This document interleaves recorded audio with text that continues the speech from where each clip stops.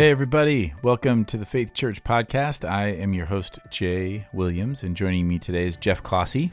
Hey, Jay. How's it going, man? Well, I hope it's going all right. I noticed I listened to the beginning of last week's podcast because I just wanted to check in and see how the audio levels were, and I was like, man, I do not sound very energetic at all. So I was like, okay, I got to get energetic today. So you hyped up. So I hyped up, and one of the ways then, as we were prepping before, you had pointed out, oh, what was it that you mentioned in the sermon, something you would talk about in the podcast? And I was like, oh, I do remember saying that. What was it? And so we just embarked on a long journey, and it's odd because you and I aren't known for forgetting anything ever. No, never. Like we hear it Is that and sarcasm? we can say it back. Yeah, it is. Okay. So yeah, we did a lot of Couldn't scrubbing and triple speed listening. Yeah, we listened to me at double speed at every section. I mean, of course, it would have saved time if we just would have gone to the beginning and listened through the whole thing. But you and I both did that. I did it. You did it in your own headphones. And then I even signed up for a free trial of a transcription service so that I could put the audio file in there and find it. And because I was like, man, we're spending a lot of time doing this. We could have the podcast done by now, but I felt a sense of responsibility that if I said I'm going to talk about something in the podcast that we need to talk about in the podcast, we were both feeling that sense. And so finally in the transcription service, I find it. And it was about my cats. And we both said, oh, I'm so glad we went to such great lengths. How dumb. I just remembered saying, oh, yeah, we'll talk about that in the podcast. And it was, stories about my cats. That was not worth an hour of our life, Jeff. We probably spent an hour doing that. It was 45 minutes. How long was that? If people only knew what we do, what we go through to make sure this podcast is valuable. I know. Right? Well, yeah. And now it's going to, and the bummer is the other things on my list today are not going to magically get done because I spent 45 minutes doing that. Now I just get to, oh, good gracious. That does not bode well so no, I'm not, there are stories about my cats. I don't even 100%. Do you want to tell us a story now? Or? I don't even 100% remember what I remember in the moment thinking about going down that road, but then realizing, that story isn't going to fit so well. And then, so in the moment, I switched to a different story that I hadn't thought about that I thought fit better with where we actually were, where it had actually gone. And so I don't 100% remember what I was thinking when I was thinking about the stories of my cats. So there you go. I have cats. I do like stories about your cats. I mean, they're yeah. They're interesting. They're fun. But that's not what this podcast is about. This podcast is not about cats. There you go. Well, actually, in a weird way, we did just fulfill the promise and the commitment, right? Yeah, we did. We said we would talk about that, the stories of the cats in the podcast, and we did just talk about that. So, yay. Point for us. Now let's move on to something more important. Psalm 16. I was going to say, this is one of my absolute favorite Psalms. I was so pumped when I saw that you were going to preach on that one. So I did because it's my wife's favorite. Oh, yeah, that's awesome. And so I thought, well, maybe I should preach on that one. And I have to acknowledge that I would never have listed it as one of my favorites. Like off the top of my head, if I rattled off some of my favorite Psalms, Psalm 16 would not be one of them, not because I don't like it, but just because it's not on the top of my head. Like when I think, obviously, Psalm 23 and Psalm 46 and 139 and 119, I mean, there are a lot that pop into my head where I think, oh, that's where I go, in this. But this one, it's so good. And I don't know, I was wondering, had you ever heard that before? When I was reading Spurgeon about this psalm and he called it the precious secret, I was like, man, that is so No, I had never delightful. had. Was that related to the Miktam word? Yeah, that was cool. Yep. It's interesting how the Psalms has a couple of those words where they're basically meaningless to us unless we look them up, but they're in there. That was helpful. Yeah. Helpful introduction. Well, yeah. And then one thing led to another, and we concluded, and that was great. So we hope this has been helpful. Tune in again next week. Next week when we talk about. Yeah. So is there anything that made you angry from this? No, nothing made Robbie me. and I used to ask that question all the time, and I think people thought, nothing you made actually me just angry. sit there and get angry. But How about you? No, No, I didn't at all. I really loved it. One of the things I wanted to ask you about, let me see, I have my little notes here. We do, like you mentioned, how we get surprised by the world. We get surprised that things are broken or that things don't go right all the time. And it feels like when you say it out loud, it feels very obvious that we shouldn't be surprised by that. But I'm curious, like, as you were thinking that through and bringing that up, do you feel like there's reasons that especially someone who's following Jesus would be so surprised? Is it just that we're getting caught up in it and some sort of idolatry, or what is it? Why are we so surprised? Like, why do we feel like even that we need to repeat all the bad things that happen all the time? Like, because they're so shocking to us. Yeah. I don't know. I think that, so one of the things that struck me about this passage was that last verse, and just realizing when you're talking about the precious secret, and he concludes with, "You make known to me the path of life. In your presence there's fullness of joy. At your right hand are pleasures forevermore." And I just thought, man, what is the human pursuit if it's not that? Like figuring out how does the world work, how to pursue happiness, how to find happiness, and how to live with hope that's all meaningful. And I was just struck, and I mentioned it in the sermon, but I really was struck by just the nature by which we so subtly create our own versions of what the Bible says, sometimes in just very overtly opposite to what Jesus is actually saying or what God is saying throughout the whole narrative. And how often so much of our discontent, our disillusionment, our sorrow, all that is rooted in just a faulty understanding of just how things work, and how often we just miss really basic things that God says about how the world works, and we hear it and then we say, yeah, but I really think it works this way. And it's not always super overt like that. We don't always, know that we don't always know we're doing it. So then I guess the bottom line is the reason why we function in a surprised way, to me, can only be indicative of we don't understand how things work.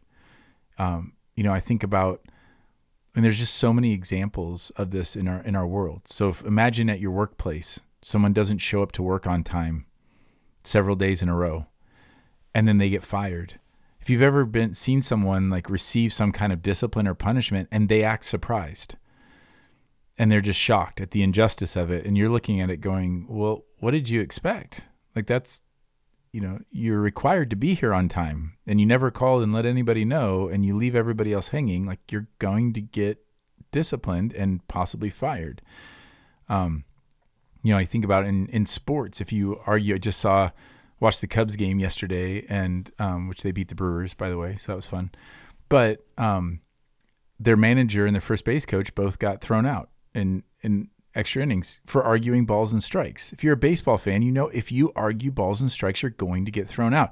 And what's always interesting is sometimes the manager will act super surprised, and you're like, if you're surprised, it's because what happened, by definition, what happened is not what you were expecting to have happen.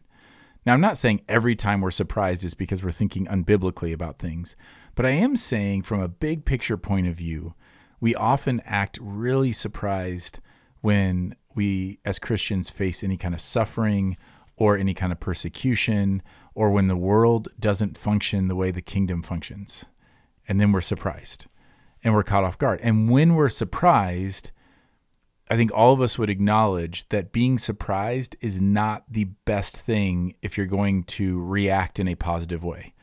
Like most of us do not react in a way we normally would when we're surprised. If someone jumps out from behind a corner, like I'm going to shriek at a very high octave. That is not something I normally do. I don't go around shrieking at high octaves unless I'm doing Pearl Jam or Cranberries impressions. But I react poorly. And so when someone catches you off guard with something, that's sometimes when we say things we regret. We function in a way that we regret. And it's because we're caught off guard.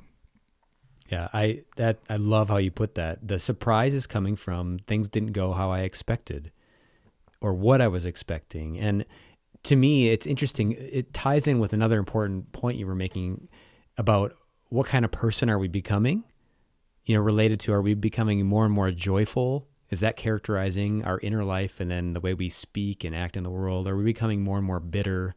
I also thought, are we becoming more and more grumbly, kind of just grouchy people? And I think that's related to what you're expecting as well. So why would we be surprised? For example, another one that came to my mind when you were saying that was when a company, like a corporation, doesn't act like a follower of Jesus. Right. And their motive, their goal is to make money. That is their point for their existence. Right. And when they don't act like we think they should, there's outrage and there can be this surprise. And like you said, the reaction might not be helpful and it actually might deter from the very thing we're upset about, from us accomplishing. And to me, it really, I don't know. I think that in your whole sermon, I don't think it was one of the main points you were making, but I think it's really helpful for us as followers of Jesus to think that through.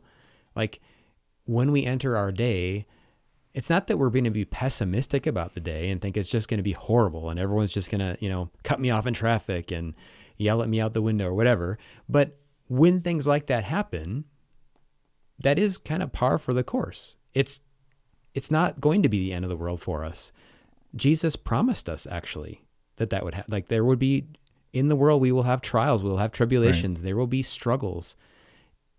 It's just, to me, the mentality of I'm going to trust him in that, and I'm going to be prepared to overcome it with good is so different than, like you said, the yelp, like the yell that comes when we're surprised. I think that image is very helpful, Jay. Well, and yeah, I mean, you talked about optimism. So then, yeah, you could ask the question of, so then we're supposed to be pessimistic. And I would say no, because my optimism isn't grounded in the immediate circumstances of the world. My optimism is grounded in my trust that Christ is working all things together for good. And, again, when you talk about James and count it all joy when you meet trials of various kinds, it's because of what it produces. And so we've been talking about this, that I'm not surprised when trials hit. I'm optimistic that regardless of what happens, God is still very much in control, and he is going to use it. If I'm trusting him, it will produce joy, and it will produce a deeper sense of communion with him, and it'll be an opportunity to declare his glory there. So that's where the optimism is. There's a false kind of optimism that is like, I'm just sure everything will, that everything will work out in the world. And then there's a pessimism that goes with, well, I know that the world's broken, and so that is also not faith. But there's a Christian optimism that goes with not being caught off guard, so that when things happen, you're like, yeah, it doesn't deter me, it doesn't slow me down. You imagine. Again, I don't want to use a lot of sports. I'm in a sports frame of mind right now. I think it's because I have my Cubs hat on. Yeah, I see that. But like a team doesn't get deterred just because the other team scores. Maybe in soccer, because that might be over then. Yeah. But like in football or basketball or baseball, the other team scores, and you don't think like, here we go. If you're still optimistic, it's because you're optimistic that you're going to be able to overcome that, and that that ultimately there is good, and then that comes from God. And I think.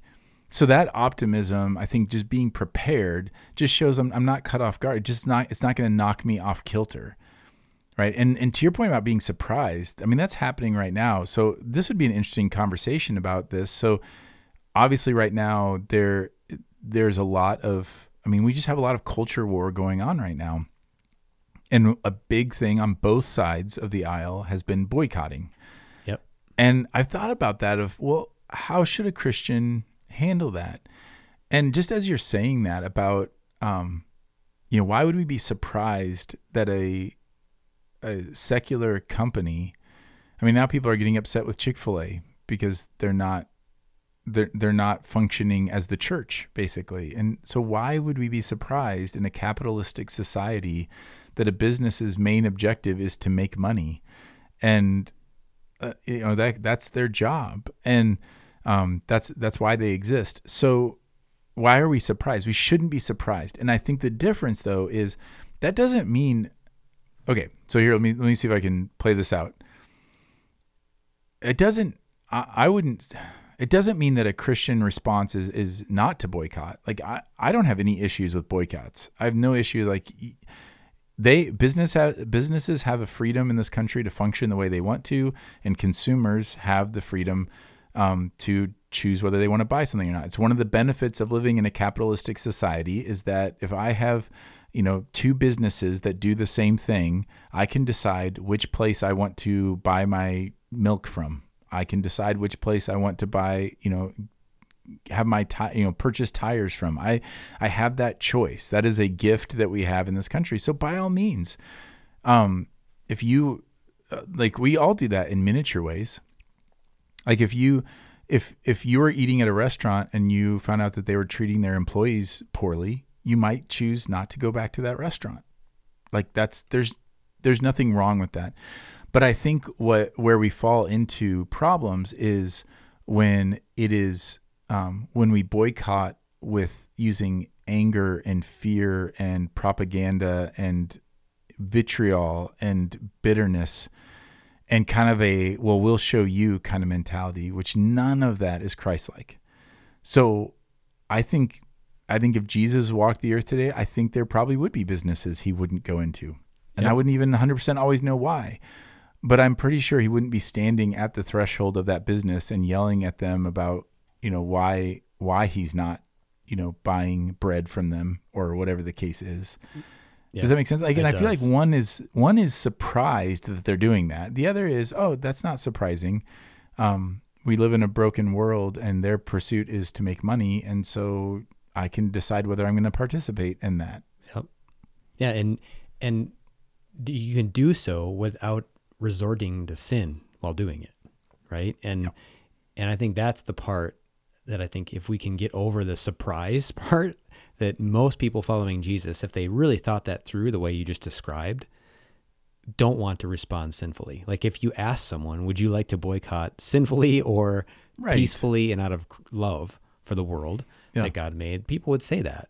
But I do think because they lived under the illusion that all along this place of whatever it was on their side, whatever that meant. Right. And now they realize they're not. Yeah. They're shocked and surprised and feel maybe betrayed by it. Yes. And to me, none of us needs to, when we follow Jesus, become so intertwined with those things in the world.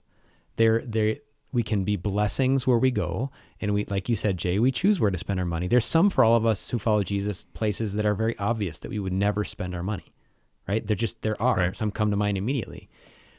But then I think when we get down to, like you said, culture war stuff, things that are more controversial, that's when I think especially images of sinful, angry people come to mind. Yeah. Not calm, peaceful, loving, responses. And there's a reason for that. And part of it's what gets, displayed and shown, but part of it's what our heart does when we're shocked by the brokenness in the world. And it is hard to deal with. I mean, it is really hard when we see horrible things happening. But we also need to remember doesn't mean the kingdom of God is threatened in any way. God isn't wringing his hands over what this business just decided to do. No. That thought, by the way, really helps me. A mentor of mine said that phrase to me years ago. Like, is God wringing his hands over that? It's like, no, he probably isn't. Actually, I know he's not. That is not his main concern for me or for the world for today.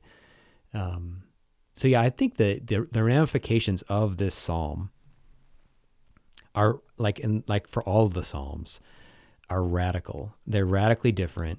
And I think I loved how you highlighted and this segues kind of into the next thing I really wanted to hear you talk some more about and discuss, was this idea that part of what happens when we're shocked or disappointed with our circumstances is we find that actually we have been banking on or building our life around something other than God, something that ends up being an idol, a false God that holds out some promise of whatever it is, the thing we want, whether it's the joy or a fuller life, whatever it is. And when that happens, we get angry, and sometimes we actually get angry at God. And you said something I thought that was really helpful, that God does not bless idols.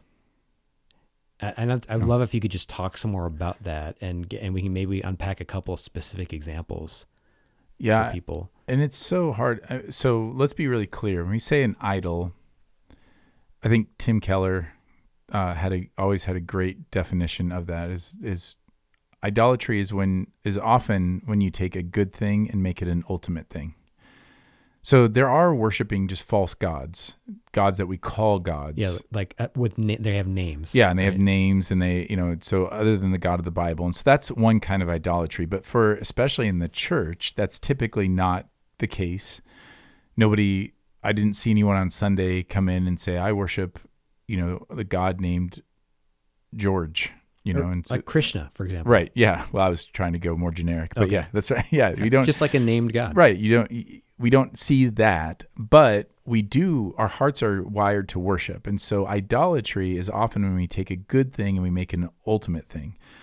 And what he meant by that is the idea of, say, I could idolize my family. I could idolize my wife. She's meant as a gift, like our marriage is a gift that is meant as a good gift. But if I turn that into an ultimate thing, that something where I hang all of my meaning, all of my identity, that I worship and I need it, it's the thing I can't live without. Well, now I've turned that marriage into an idol. And so, or, working hard, when people say like, "Whoa, so are we not, you're saying we're not supposed to work hard and pursue a career?" I'm not saying that, but there's a difference between receiving something as a good gift, like my job, and idolizing it and making it an ultimate thing, a thing that I cannot live without, a thing that defines me. Because when that happens, then our whole identity, all of our joy, all of our peace is all hinged on that. Whatever we worship, that's where our joy and our peace and our hope is aligned. It's tied to that wagon, and it will ride with whatever happens to it. So if you idolize financial security, so your retirement account, your retirement home, your retirement plans, your college fund for your kids, whatever the case is, if you idolize that, well, then your joy and your hope and your peace will ride up and down with the stock market. If you idolize your marriage, then all of those things will go up and down with how your relationship with your spouse is at the time, how well your kids are doing if you idolize your family. Even if you idolize the country, then you will grow hopeless and despairing and upset at everyone else because they're ruining your idol. Like they're making your joy and your peace are all going up and down with all the things that are happening in your country. And what we often do is we ask God, as we worship these idols, we ask God to bless our idols. We ask him to, Lord, make, please help this idol that I'm worshiping. Like I want to have peace and joy. And the way I want it is for you to bolster my idol, which would be as nuts as, you think about Elijah and the whole issue, like the prophets of Baal and all of that. It would be like if the people prayed to God, to Elijah's God, and say, please let Baal's prophets be successful here because we want to continue to worship him. And if you destroy our idol, then we'll have nothing, then we'll be despairing. So please help the idol win. I mean, it's just... Well, when you put it that way. Jerry. Yeah, right. And it's just so weird. And how many people I find, and it's so sad to me. I understand, but it grieves me to see how many people are angry and bitter towards God because God refused to pave their way to destruction. So God took this relationship away from me. And I'm looking at it going, that relationship was terrible. Mm-hmm. You idolized it. Your whole identity was wrapped up in that relationship. So you're asking God to pave the path to sorrows, a multiplication of sorrows, as you're chasing this other God. God, if you idolize your health, like, is God a good God if he paves your way towards idolizing that? Or is he actually merciful and kind if your health goes away and you realize that idol is a false God and you turn to the true God?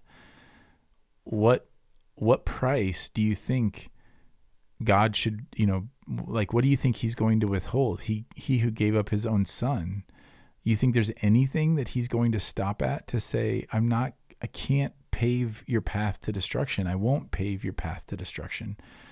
And the irony that we take as evidence that God is unloving because he doesn't pave our path to destruction is and I feel like that's hard to communicate, because then it's so hard for us. And that's why it comes back to that whole good or ultimate thing. It's so hard for us to see how something that is meant to be good, how that could ever be bad. But I think all of us, and usually we see it more clearly in others than we do in ourselves. Well, right? And you made me think that, actually. You were describing that conversation with someone about a relationship ending, and from their perspective, it's a disaster. And from your perspective, you're thinking, actually, that wasn't headed in a life-giving place anyways. So it made me think we really do need each other to identify these. And I think sometimes asking a question of another person, rather than just assuming, because we don't know, none of us know what's in the heart of another person.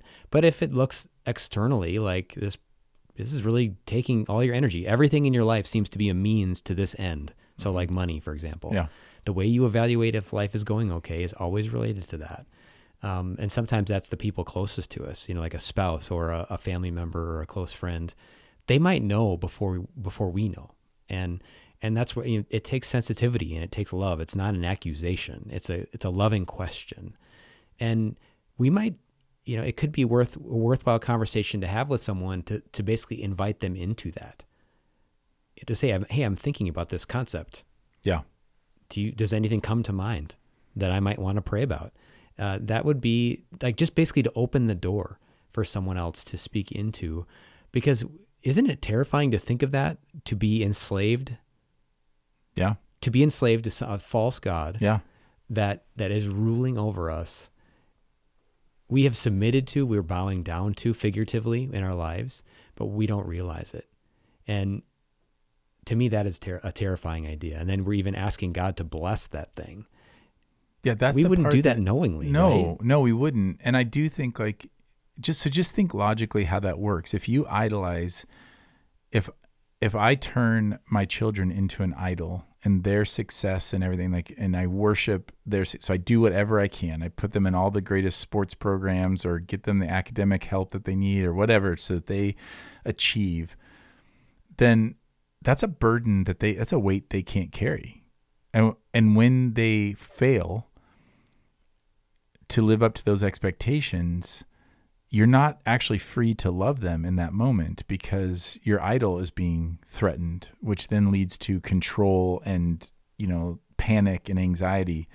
Same way with financial market or whatever. We're not free when something's just a good gift and it gets altered in some way. We are resilient in that, because our God, when we're worshiping the true God, he's unshakable and unchangeable. And so that there are no roller coasters with him. He is who he is always.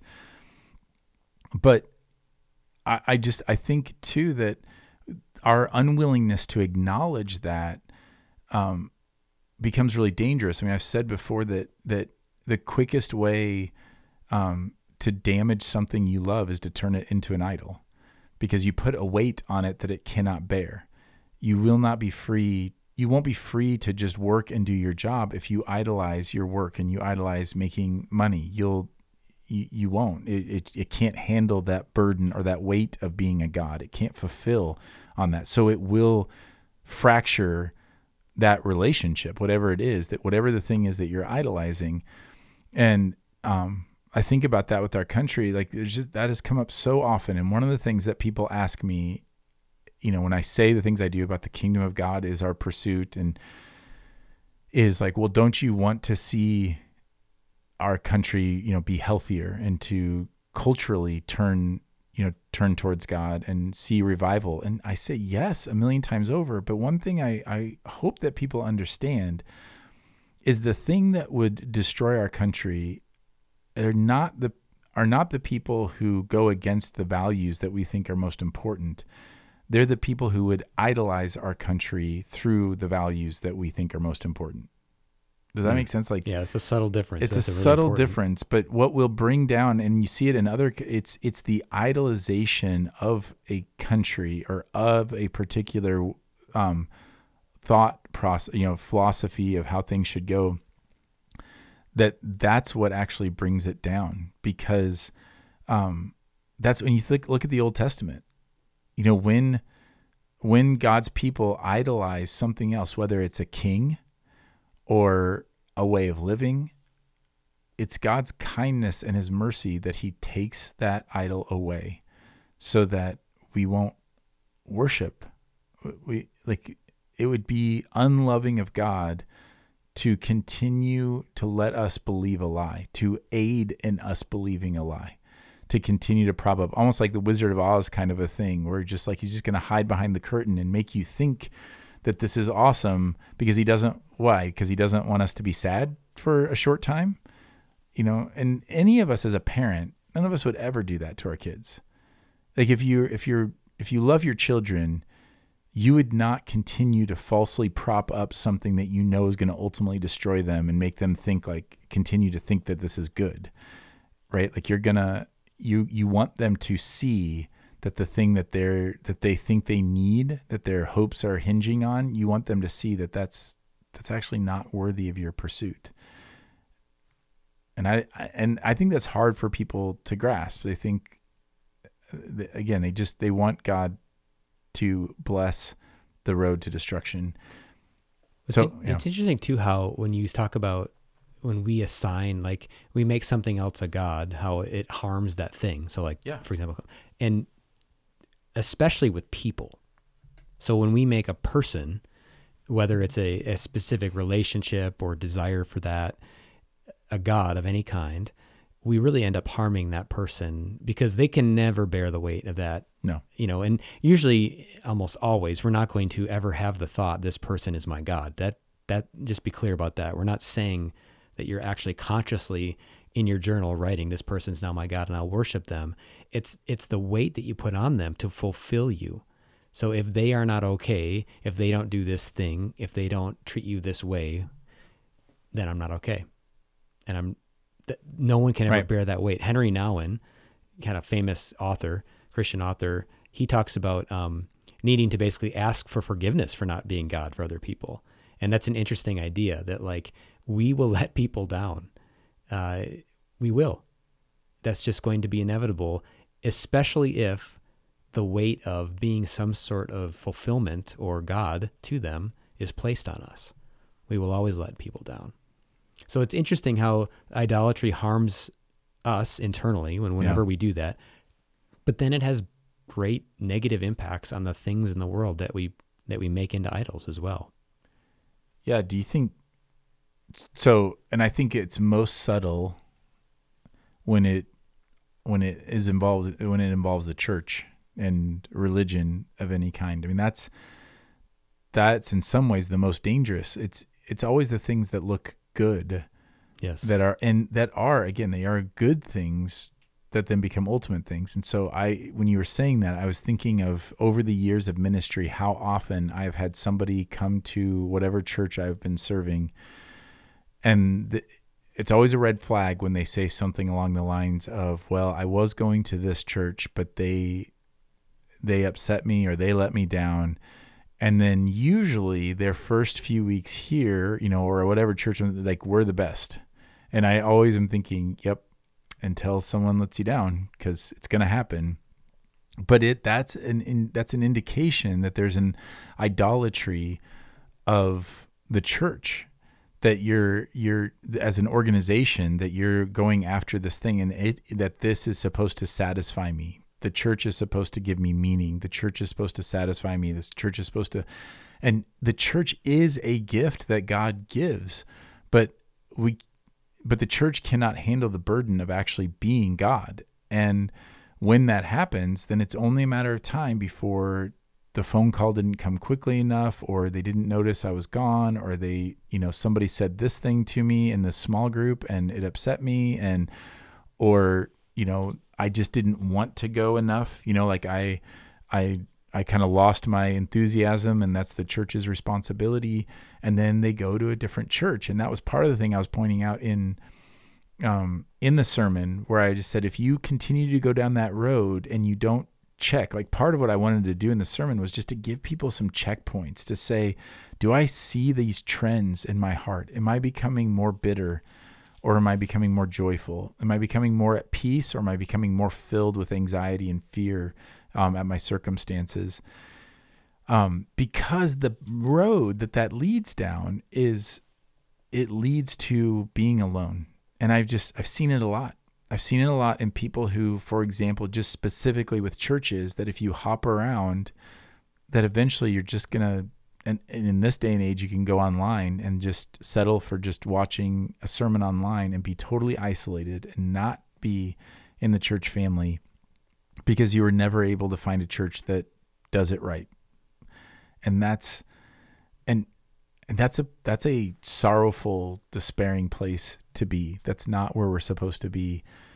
And so I just really wanted to make it clear of, you see this path that if you are judging everything according to what makes sense to you, according to your standards, this is the way the world works. That's going to lead to frustration and fear. And then as you have to reconcile, well, the world doesn't work the way I think it's supposed to work, then you're going to look at other people and blame them. It's that church's fault. It's those people's fault. It's that neighbor's fault. It's that political party's fault. And so you blame and you become an accuser of others, which makes you more bitter. And as you grow in that bitterness, you end up in despair and sorrow because it's all hopeless, because the path that you're on is chasing whatever that is. And I'll be upfront and say, in my life, I've noticed the indicators of that before I've identified the idol. And that's probably something I wish I'd had more time on Sunday to really kind of reverse engineer that and to say, these are the indicators. If you just ask yourself, do I find myself becoming more joyful or more bitter? That probably reflects that I'm really frustrated. Like if I'm becoming more bitter, it's probably reflecting I'm really frustrated that things aren't working the way that I think they're supposed to work. Whereas joy comes from a person who's at peace with knowing that God is in control and looks around and says, yeah, God, you said this was going to be the case. Like, I'm not surprised. I'm not thrown off by this at all. And you'll notice that before you can just pinpoint, I'm idolizing, so I don't know how you have reacted to this, but in the past I've had people, and I've even asked that question of like, what are some idols in your life? Well, that's a hard question to ask. Yeah. I remember actually about 20 years ago, a pastor, really close friend of mine too, asked me that question. And at first I didn't have any context for like what that would mean. But then we talked about like what's controlling your behavior, or what, like you just said, what makes you happy, what devastates you if it's withheld from you. That really helped. Like what really upsets me. That's a key one. Yeah. Or what makes me really anxious. It's like, well, that's whatever that thing is that's being withheld from you. That could be. It doesn't mean it is, but it could be something that we've made into an ultimate. But yeah, usually starting at the place of name the idol, for many of us at least, we won't be able to do that right away. No, I'm not able to. But yeah, that what would upset you? Like if it was taken away, what would you say in your life that you say, well, I can't live without this. Mm-hmm. If this got taken away, then like I wouldn't be able to handle that. Then that's probably indicative that at least there's at least a leaning towards idolatry in that. And so then the question is like, well, what do you do? Like let's say that you realize, man, I've really been idolizing my marriage. And that often happens when we look to our spouse to fulfill us in a way that only Christ is called to. And so if our spouse, if that dynamic isn't going well, then everything, it negatively impacts everything, which then, to your point, harms them, because again, if I'm looking to my wife to basically be God for me and be fulfilling to me, then when she's not, my response is not going to be gracious and loving. It's going to be either frustration and bitterness towards her or towards God for not making her the spouse that she's supposed to be. And so that's an indication of idolatry. Whereas if I'm not idolizing my wife, when she's not firing on all cylinders and she's struggling, then being filled by Christ, I'm going to be able to love and meet her where she is and serve her in that. So the question is, what do you do? Like, my question would be, what do you do if you realize you're idolizing? Like, if I realize I'm idolizing my wife, what do? Do I just divorce her? Because, it's better to enter the kingdom without a hand, like cut it off, throw it away in the fire? Do you just, throw it out the door? Or what's the answer in some of those things? Because sometimes it's easy. Yeah, it depends on the idol. Yeah, like if you realize you're idolizing fishing, and you just decide, you know what, I need to cut this out of my life because I can't have a healthy relationship with this. It just consumes me. And you threw away all your fishing poles. I'd be like, okay, that may or may not be, that's not the only way to deal with that idol, but that's a legitimate way of dealing with it. But it wouldn't be for a marriage. It wouldn't be for the church. If you realize you're idolizing the church, the response wouldn't be like, well, then that's why I don't go to church anymore, because it's too much of a temptation to idolize it. So what do you do? I haven't heard that one before. Oh, you haven't? No.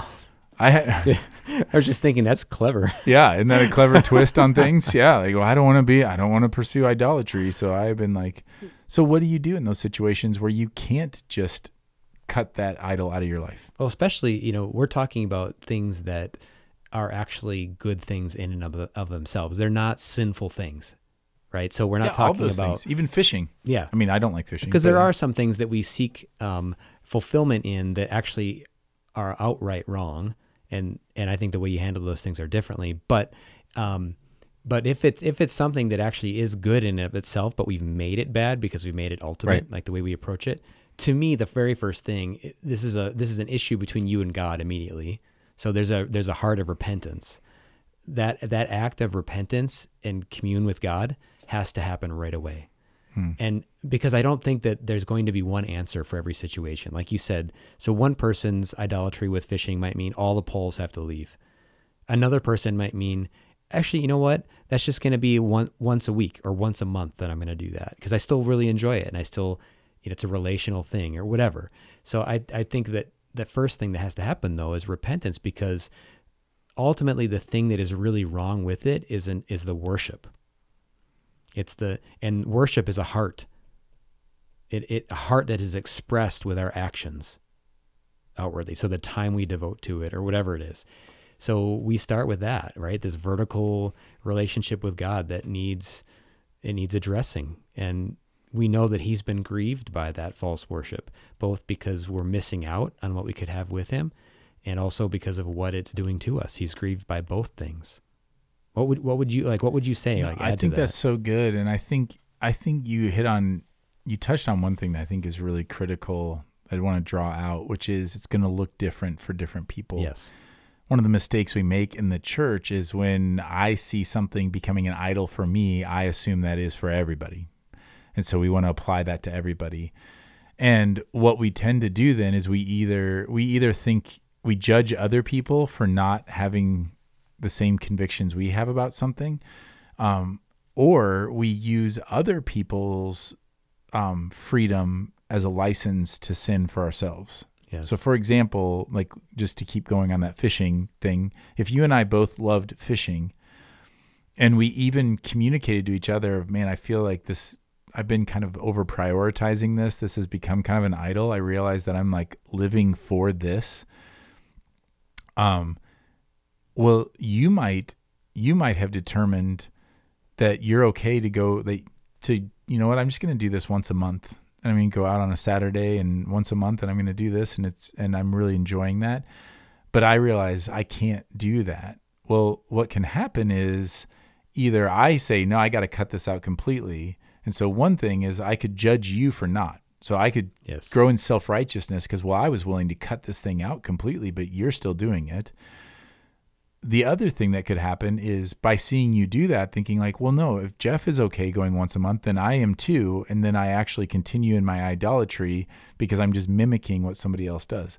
So I think that nuance is so critical, which is why, again, you need community. We need people to process with. We need to be able to say, for one person, this could be sin, and for another person, it's not. When you're talking about these good things, and we always want black and white. And again, whenever that happens, and I always go back to Paul and dealing with the whole question of should you eat meat sacrificed to idols. It was just be so mind-blowing because there just was not a bigger cultural issue that the church was dealing with, arguably than that. There were a few that were in that top tier, but this is a top tier thing. And so they go to Paul for the answer, which is the right way. And he basically gives them a big old fat, it depends. Like, where's your heart in it? And so I think that that's really critical. And so what I would say is with that repentance is a desire to not have any idols in your life. So if you get into a situation where you say, well, what I want to do is I want to just try to balance this idol with God, that's dangerous. The other thing is to say, you know what, I'll give up anything. I mean, that's what you see in Scripture it's, the rich young ruler and so many other places, just follow me and be willing to give up anything. That's a heart posture, not like always tangibly. And so I think, especially in those good things, I think it takes community. I think if you're talking about a good thing, I mean, there are good things like fishing, and then there are good things like marriage. In this case of a marriage or parenting, or maybe even your job, because you need that job to support your family, and you've got to figure out how to redefine. Here's what I would say is simply that if God's never going to call you to follow him by disobeying him. He's never going to, you're never going to find yourself where God says, well, I need you to obey me in this. And so therefore I'm going to have, and the way to do that is to dishonor me in this other way. So I'll give you an example. A long time ago, back when we were in Colorado, I knew a guy who felt like he was called to go basically to the ends of the earth to share the gospel. But his wife didn't want him to do that and didn't want to go with him. And so he was ready to leave his wife because in his mind, I'm being called to go and share the gospel to lost people in the world. Like, what is a higher calling than that? And I had to I'd walk through this with him and talk through it with him. And, he would talk about Paul. And I remember at one point saying like, well, but Paul wasn't married. Like when you get married, God's not going to call you to dishonor your wife in pursuit of obeying him. And this is often a challenge for people who are married to a non-Christian. This issue can come up with tithing, for example. It can come up with a lot of things. How do you balance, how do you both honor God and worship him fully? But then part of that is by honoring, your spouse and by loving your spouse. And he's not going to call you to dishonor, like to disobey him in one area so you can obey him in another. Like that, you just won't do that. And so I think I've seen people sabotage their own marriages and use pursuing God as an excuse or a license to detach from their spouse and to, essentially dishonor them. And I would just say that's why it's so complex and it's so nuanced, and why we need help in kind of sorting through all those things and realizing that that there is a way, whatever situation you're in, if God will give you a path forward. Like there's never a path that you go on where God just says, well, that's a dead end. Like sorry, I don't even know how you get it. I don't know how you'd untangle that. He always has a path forward. There is always a step of faith to take in that, and to not worry about what does that mean long term. To just take that next step, and we we harp on this all the time, that the most pleasing thing to God is to take the step of faith that's right in front of you, that small step of faith, and those things add up to big things. So I think I would say, along with repenting, I would say be faithful in small things and take that first step. So if you realize you're idolizing your marriage, start by confessing to God, like you said, and then maybe it means confessing to your spouse and saying, hey, I've been placing on you a weight of fulfilling me that is not fair. And that's been really hard on our marriage. And I'm sorry for that. And that it may be there. It could be going and seeking counsel from friends and saying, how do I redefine this relationship? How do I shift gears? And by the way, we have a lot of people in our church who have walked that road. Like if you're in that situation, we have a lot of people who could probably walk with you through that, who know what that's like and have had to redefine their marriage, and they're now in a much better place because they stopped putting that weight on each other, or they stopped putting that weight on their children, or they stopped putting that weight on their job. We have people who used to identify themselves based on how fulfilled they were in their career, and now they've gotten to a place where they could work anywhere and feel fulfilled because their fulfillment isn't in their job, it's in Christ. And so these are the subtle things that we say, and the things I think we take for granted when we say them, but they are real things, right? Like and if there's anything that I hope that we get from any of this is, like, let's just not be a people that does lip service, that says all the things. And we say, like, oh, to God be the glory, or we say, like, oh yeah, I put God first, but not even knowing what that means and not thinking about, well, what does that actually mean? Like, am I really worshiping God? Or to be transparent rather, and to realize idolatry is a part of all of our battles. You're never going to get to a place until heaven. You will never get to a place where idolatry is not an issue for you, or for me, or for anybody. Like we have to be on guard against that and watch how our heart becomes attached.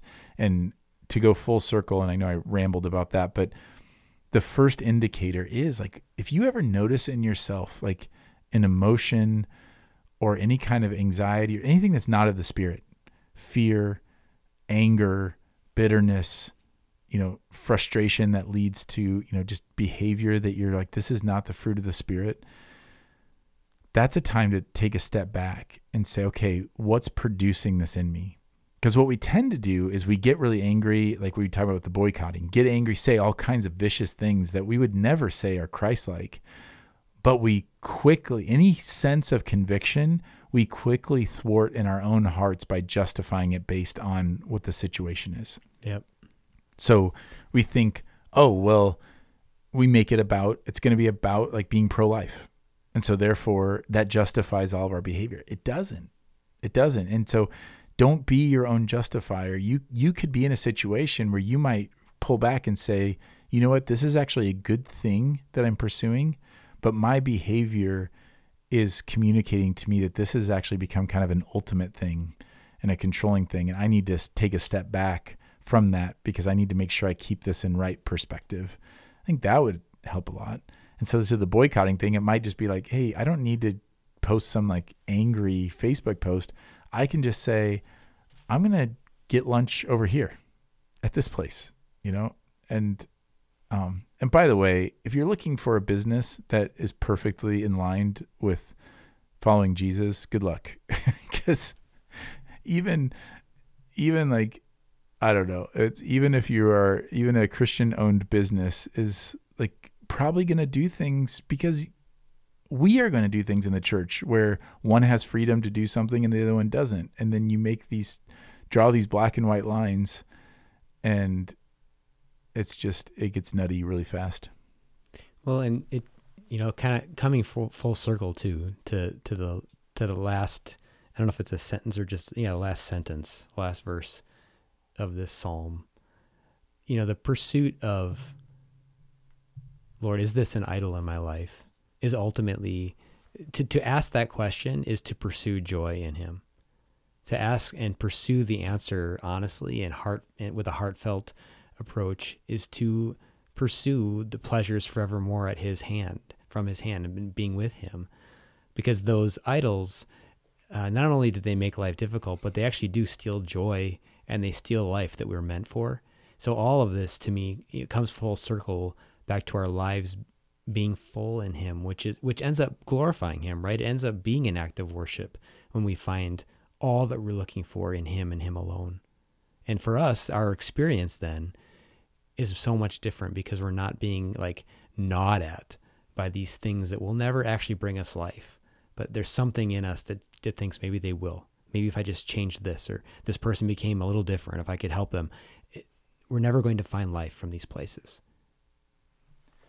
No, we're not. And I do want to make sure, I want to just say one quick thing for, I know that it's a temptation for some people to then fear that they're turning everything into an idol. So you have one ditch where there are people who just deny that there's any idolatry in their heart as they worship false gods. But then there's another side that's so fearful that they're idolizing something. And so they're afraid that God will take that thing away, because like, oh, what if do I love my kids too much? And if I idolize them, will that mean God's going to, do something to them? And I've been struck by how real that fear is in a lot of people. And so I just want to be really clear that that's not the way God, it's not the way he functions. And the enemy, we always have to be reminded that the enemy doesn't care what direction he pushes you.